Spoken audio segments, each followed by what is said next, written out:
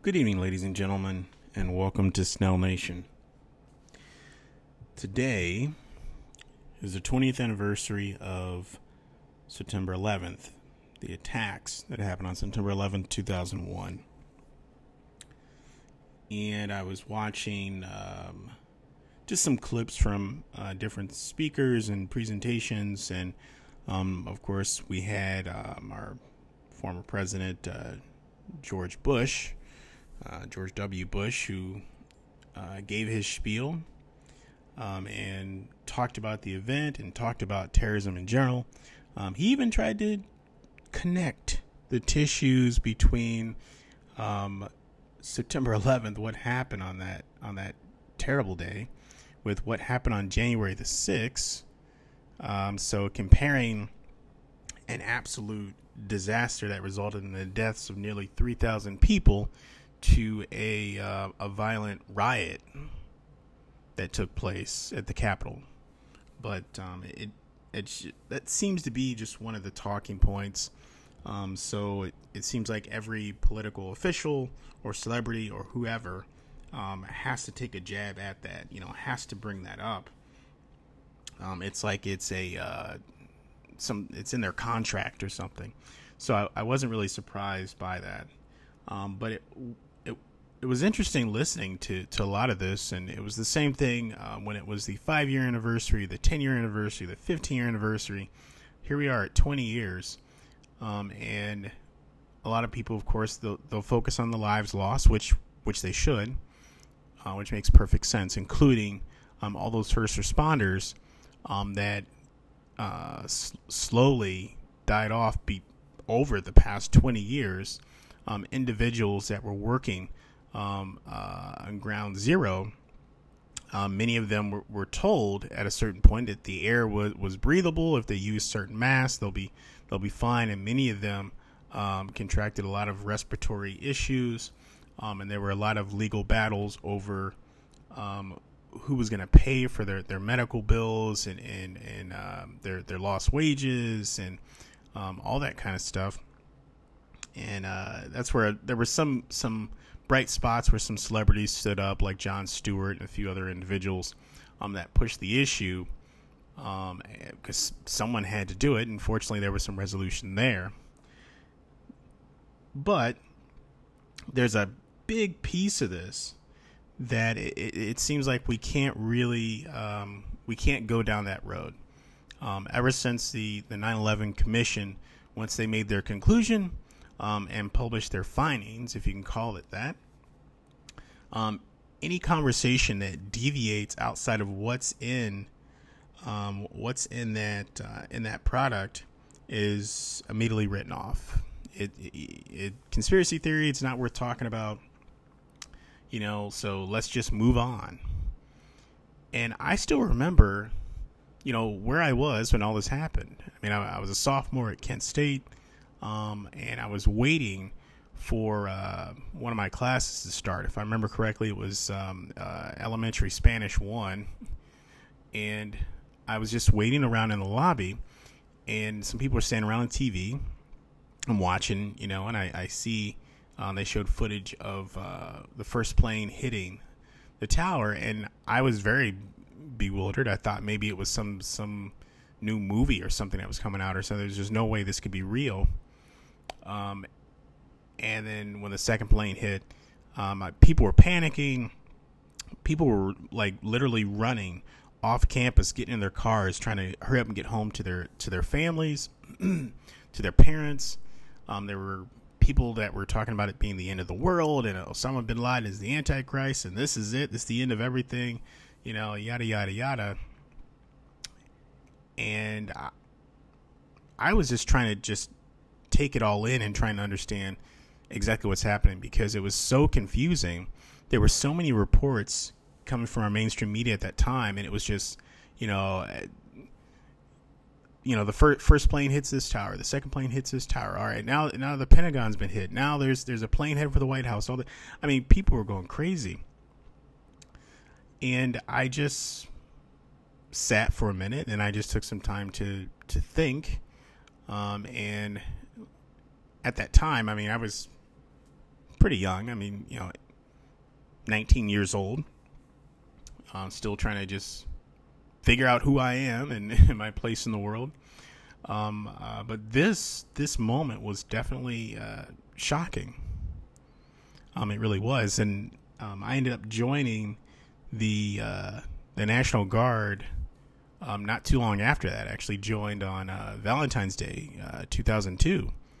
A lot of people assumed it was just, okay, you joined because of September 11th. And, well, not exactly. I joined more so because of the things I saw in the past with natural disasters, that sort of thing. And this just added to that. And I saw, hey, well, if there's an opportunity for me to step up and help my community, let me make sure that I'm in a position to do that. And it's much easier being a service member and going out there and contributing as opposed to being a civilian trying to lend a hand. It's a bit more complicated. So, that was my motivation. But in the midst of all this, I still couldn't help but just see some subtle similarities as time moved forward. Once we started to go into 2002, and then then the invasion of Iraq, and then Afghanistan. I just didn't. There were so many things that just didn't make sense to me, and I've learned that there's a lot of great lessons from the past. For those that are willing to read and just take a moment to look into it. Because so many things feel familiar. And a lot of us feel it. Like, this feels like deja vu. I feel like there's something about this. I feel like I saw this somewhere, or I read this somewhere, or something. Or I experienced this, or something. But I started to look back, and I couldn't help but look back at and once the invasions happened in Iraq and Afghanistan, based off of like next to no real intel, which we later found out it was trash. It wasn't even really intel. I went back and I looked at, okay, well, why did we enter World War I? What exactly was happening at that time? And that sparked my curiosity about the president of that time, Woodrow Wilson, who was just smart, very intelligent, but a bit of a racist, and definitely was all about the corporations before it was cool. He was all in. That's the guy who gave us the Federal Reserve Act of 1913, which kind of helped us bring us to our current wage slave state. But I'll save that for another time. But I had to look back because I couldn't recall, why did we enter World War One? And I had to look, and it's like, oh, that's right. It was the sinking of the Lusitania in May 1915. And during that time, it was very, pro-American, America first. And, there was a focus on the homeland and our infrastructure. And, we need to focus on getting things right here. But of course, there were opportunities, and I'll use the term opportunities, but understand that, these are terrible opportunities. These are sinister opportunities, but still opportunities for people to make money with foreign interference, or foreign intervention. So, and this was another opportunity. So this ship is sunk, and the death toll was 1,198 people. The ship was sunk by a German U-boat, and it helped shift public opinion. During that time, immediately after this happened, there were more publications just displaying Germans in a terrible light, or displaying them as evil guerrillas and vicious monsters. And you'll start to see a pattern here as I walk through World War II just a little bit and then to the present. But there was just this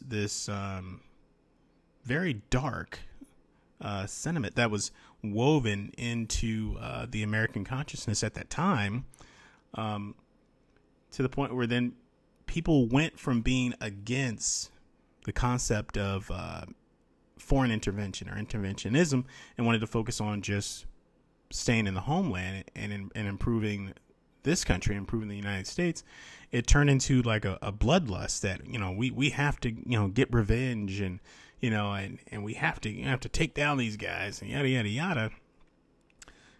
And Woodrow Wilson, after being reelected and winning, primarily due to his promise to keep us out of the war, he completely pulled a 180, and next thing you know, we were in it, just like that. So it was just one of those things I found interesting about World War One. And then you go to World War II, and most people know this. Okay, well, why do we enter World War II? I mean, there are a couple of reasons, but the primary one is Pearl Harbor. And the death toll there, 2,403 people were killed. And this was during bombing runs by the Imperial Japanese Navy Air Service. And when you read about this stuff, in this case, they'll call it, it was a surprise attack by the Japanese. It was a surprise attack, surprise, surprise, surprise. But in 2002, there were naval records that were released that showed that it wasn't a surprise. From November 17th to November 25th, the U.S. Navy intercepted 83 messages going from the Japanese Naval Service Marshal Admiral Yamamoto to his carriers. And it had full details in there. And I say again, I have to throw these captions in there. I have to throw these disclaimers. Like, this stuff is in the public domain. I found this in just a few minutes. You can see the naval records. You can see the postmark dates. You can verify all the information, the statements that are made in there. It's right there in black and white. So the warnings were there. Someone or some individuals decided to ignore it, or maybe they didn't share it with the president. But there's a lot of evidence that says that they did, that FDR was fully aware, but did nothing, and left this naval base defenseless. Or I wouldn't say defenseless, but they just didn't know. They didn't know what was coming. They didn't. If they would have received a warning, and considering Pearl Harbor happened on December the 7th, and they were intercepting messages, 3-4 weeks before it actually happened. If they would have just been put on some sort of alert, I don't know. Who knows? It may have worked out differently, but we'll never know. So that event happens. Next thing you know, boom, we're in World War II. And of course, prior to that event happening, prior to all the marketing and the propaganda and everything to get that vengefulness back in us, to get us united as a nation under vengeance, the sentiment was, once again, America first. Let's focus on our homeland. Let's focus on our people. Let's focus on this and that and bettering ourselves. And let's stay away from being involved in foreign affairs. Then that event happened. Then there was the propaganda push. Then there was the demonization of the Japanese and the Germans, yet again. And more grotesque literatures and depictions of Japanese, decapitating American babies and all kinds of crazy stuff. And it worked. It either made people incredibly angry or incredibly fearful of people that they most have never even met before. And there you go. Public opinion was shifted, and then next thing you know, boots on ground, people are ready to rock and roll. So you'll see these patterns where there's an opportunity for foreign intervention, an opportunity to make money. Some terrible thing happens, and then the culprit is immediately identified. Immediately, and then next thing you know, boom, war. Just like that. And these decisions that are being made by the rich and the old, and then the young and the poor get to do a lot of the fighting and dying in a lot of these situations. It seems to be the way it works out. So World War I, World War II. Now let's get to Let's get to something a bit more current. So September 11th, a tragic moment in our history, incredible loss of life. I mean, people were terrified, people were panicked, and people just wanted to get past that moment in time any way possible. So before that event happened, once again, people were focused on improving this country, wanted to get away from meddling in foreign elections and all these foreign coups that our CIA likes to get involved in and all that kind of stuff. And people just wanted us to focus on this country and let the whole foreign intervention stuff just go. Just give it a break. Plus, our track record shows that we're terrible at it. We're just god awful at it.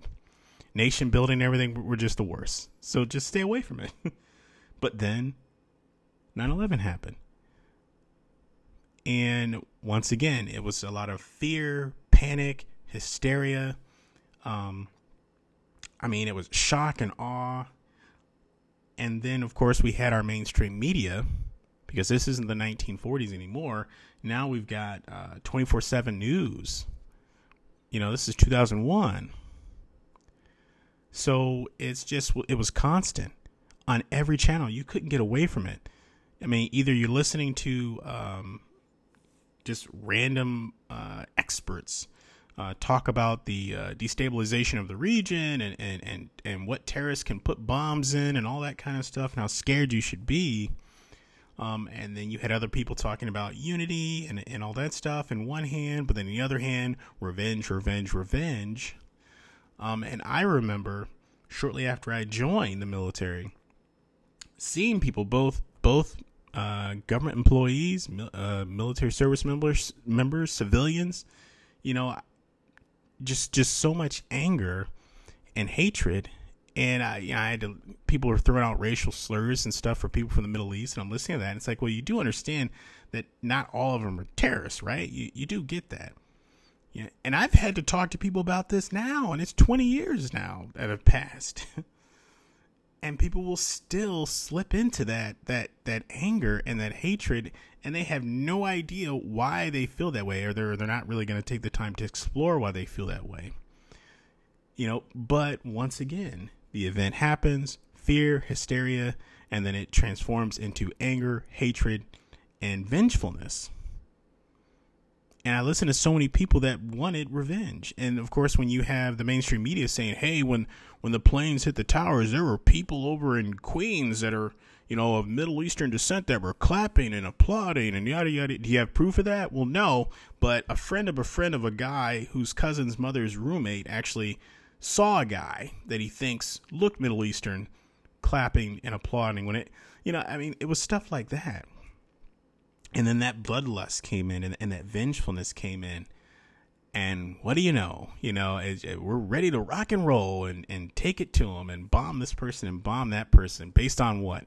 Weapons of mass destruction in Iraq. We got to go in and take that Saddam guy that, that we kind of helped install there.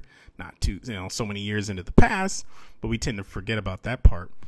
And yeah, we have to take him down. He's hurting his own people, and he's got all this stuff there, and he could strike Washington with a nuclear arsenal. And it was just madness. And of course, we had our political officials, and they had their military advisors, and I'll put that in quotes, advisors, providing them with intel. At least that's what they like to call it.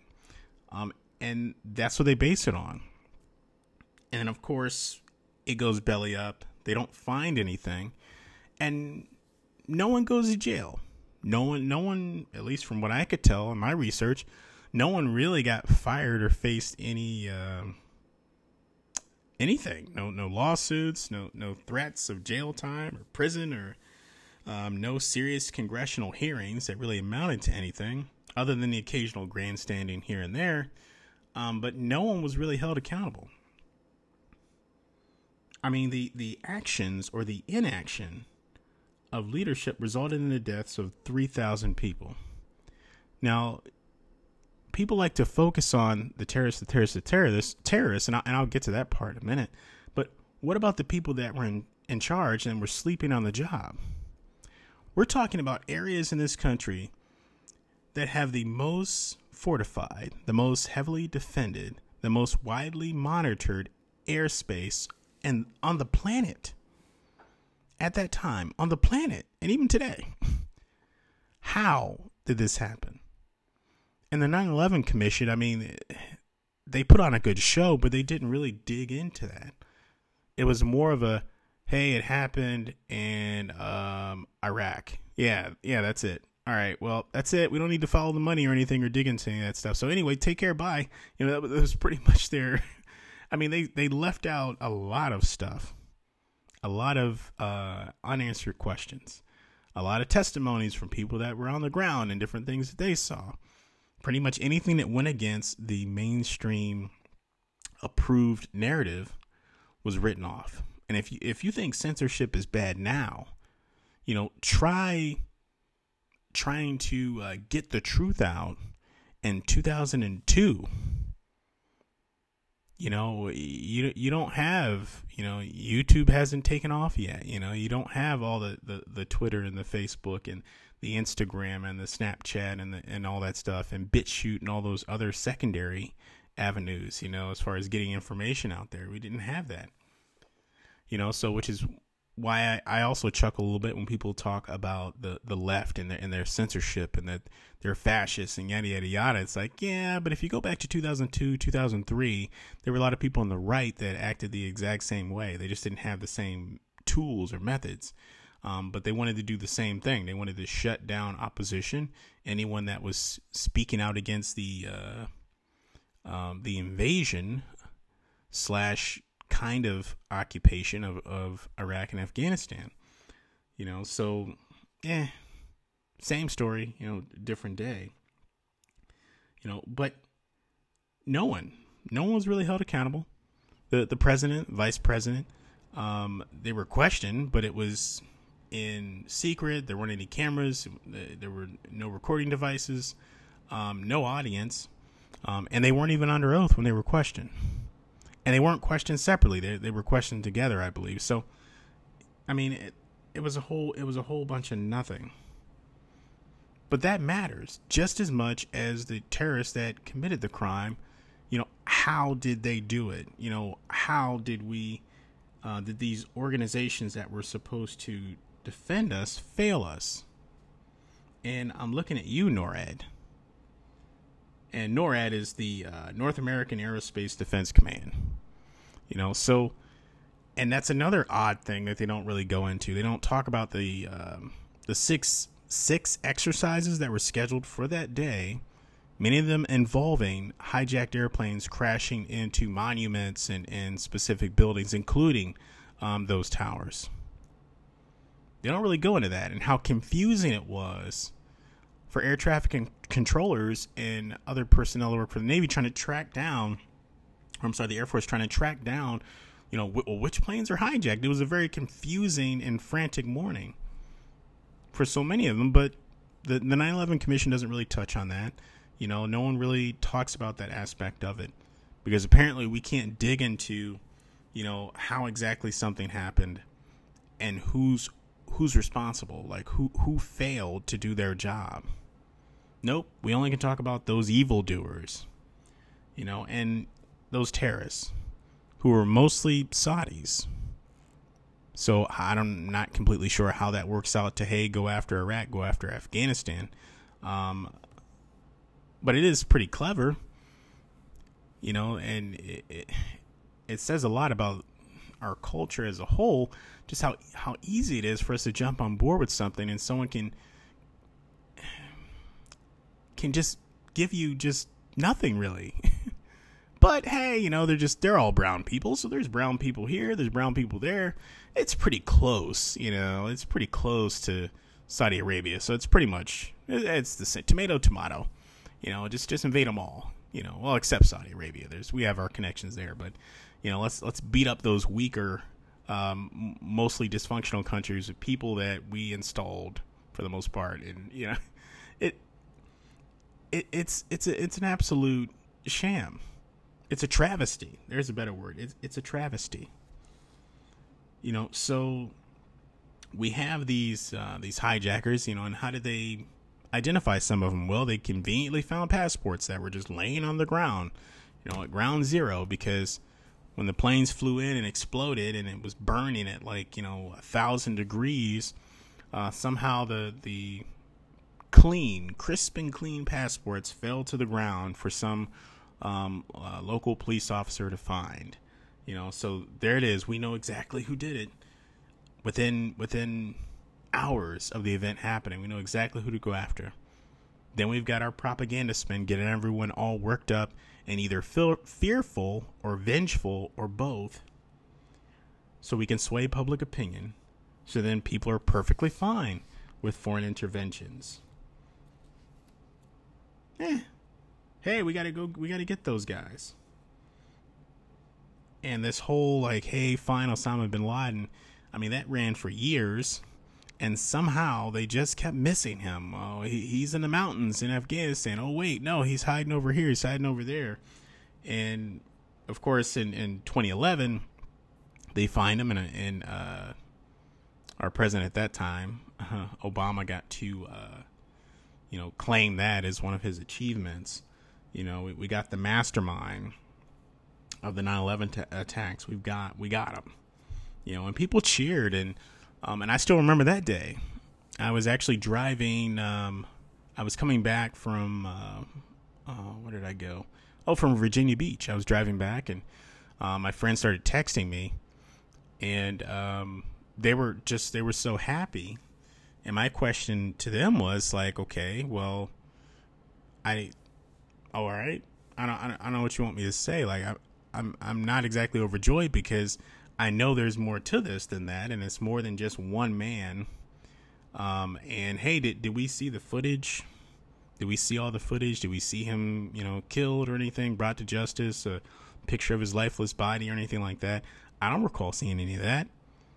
He was actually granted a secret burial at sea. We didn't get to see any of that. We didn't get to confirm any of it. We just have to accept the words of known liars, crooks, thieves, and degenerates, and we're just supposed to accept that. And might I add, the SEAL Team 6, that was involved in that incursion and that assault on his, I don't know what you call it. It obviously wasn't a palace. It was like a living quarters or something like that. It was like a small neighborhood or something. But he was killed on May the 2nd, 2011.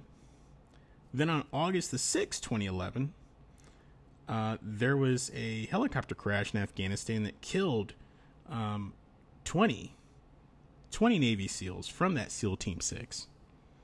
Which is another one of those odd things. When you look at a lot of big moments, I always like to look at, okay, well, what happened, a few months before and what happened a few months after.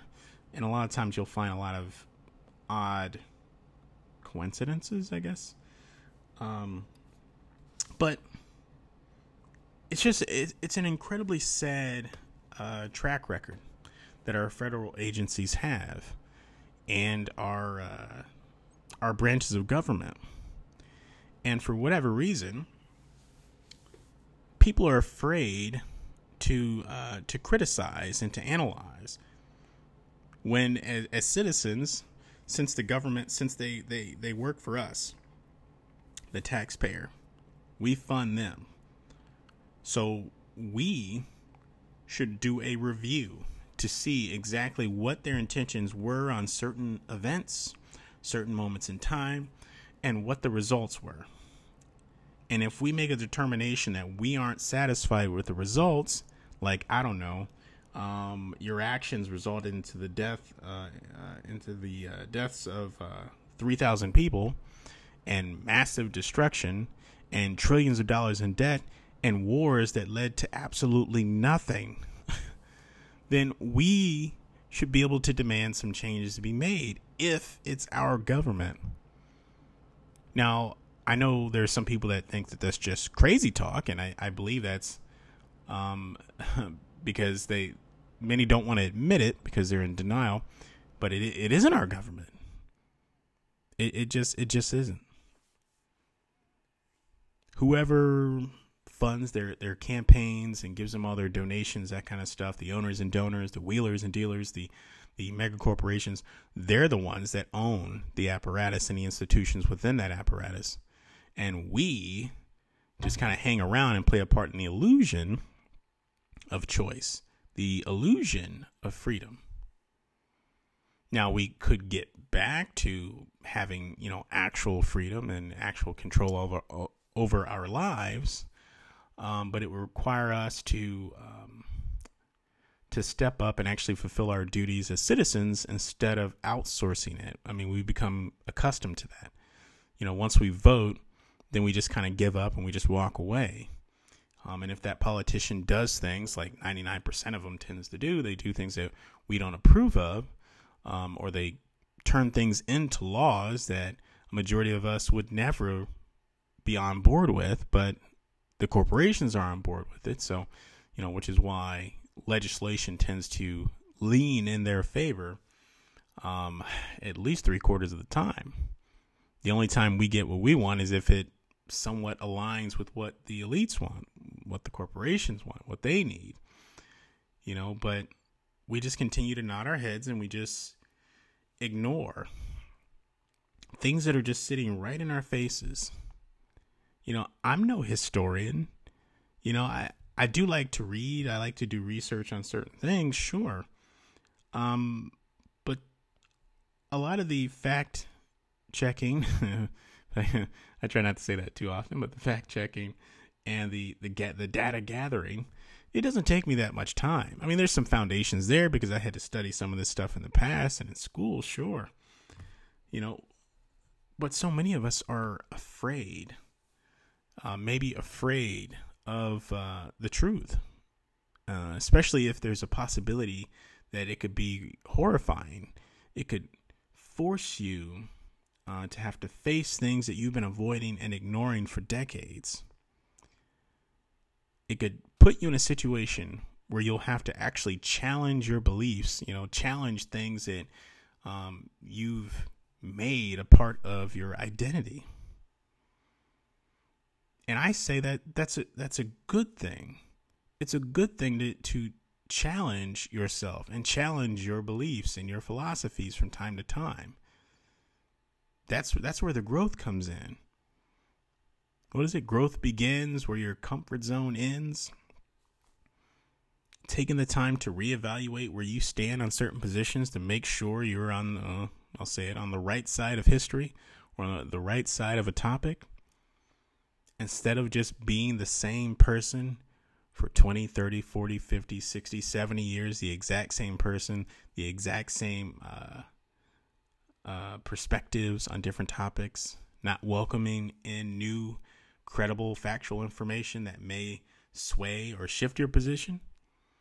Because I'm 39 years old and I have my perspectives, I have my feelings on different things, but I do remain open. I remain active. My mind remains active. I take in fresh information all the time, and I'll take the time to digest that information and make a determination if it's worthy to shift my position on something. And that's happened to me plenty of times over the years. But that just seems to be like a thing of the past, kind of like critical thinking and the scientific method and, all that kind of stuff. That's yesterday's news. We're not supposed to, those are dead concepts. We're only supposed to do as we're told, and then pretend like we're free on the holidays, and that kind of stuff. And pretend like democracy is a real thing and that we're still a constitutional republic rather than the totalitarian oligarchy that we truly are. But no, that's crazy. Anyone who says those things is crazy. So anyway, those are just some of my thoughts. I've sat back and just every year there'll be something done to commemorate September 11th, 2001. and they'll cover a lot of the same things. Now, some of it matters. Like I said before, it's important to remember those that passed, those that died, those that were murdered, certainly. But it's also important that we understand exactly how these events happened and how we can ensure that they never happen again. And I'm afraid to say that, I don't think we're asking the right questions, because there are so many answers, that we need, that here we are 20 years in that we haven't received. And I believe what's going to happen is similar to World War II. A couple more decades will pass, and then someone will be able to reach out. And in this case, like in World War II, they were able to get some naval records released showing FDR and showing members of his administration receiving intel from the Navy, those 83 messages that were intercepted that gave warning several weeks before the event happened. I think it's going to be the same thing here. 10, 20 years from now, there's going to be some Freedom of Information Act or something, and some documents are going to be released. And it's so much time had passed that people are just going to kind of like how the, documents are released every 10 to 15 years showing the CIA did experiments on U.S. citizens, or the CIA,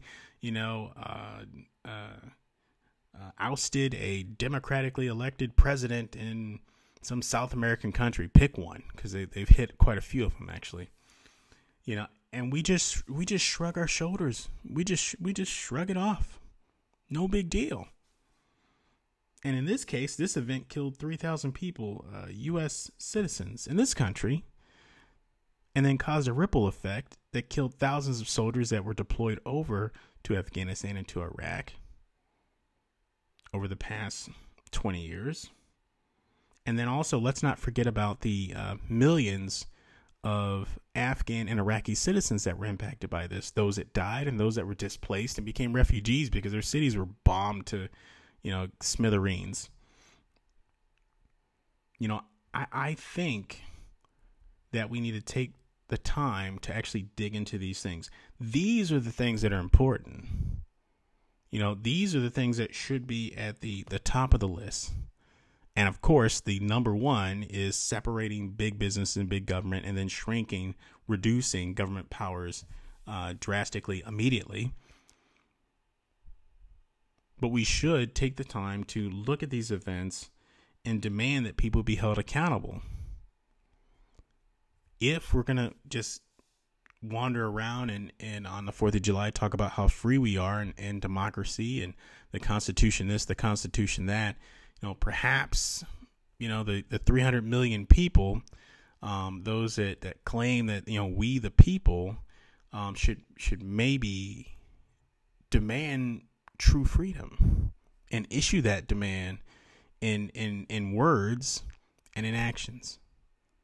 So anyway, I wanted to keep this one a little shorter than previous ones on the previous podcast, but I can't, of course I can't let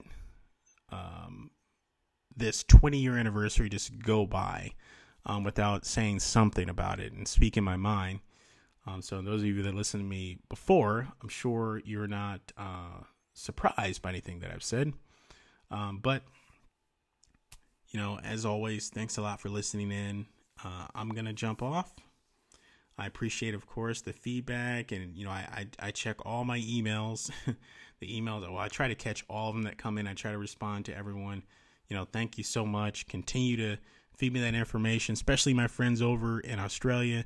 I know you guys are having a hard time because your government's completely lost it. They're about 2 years ahead of us with their transition into fascism. But hang in there, stick together and understand that there's power in numbers. And thank you for listening. Thank you for your support. Snell Nation out.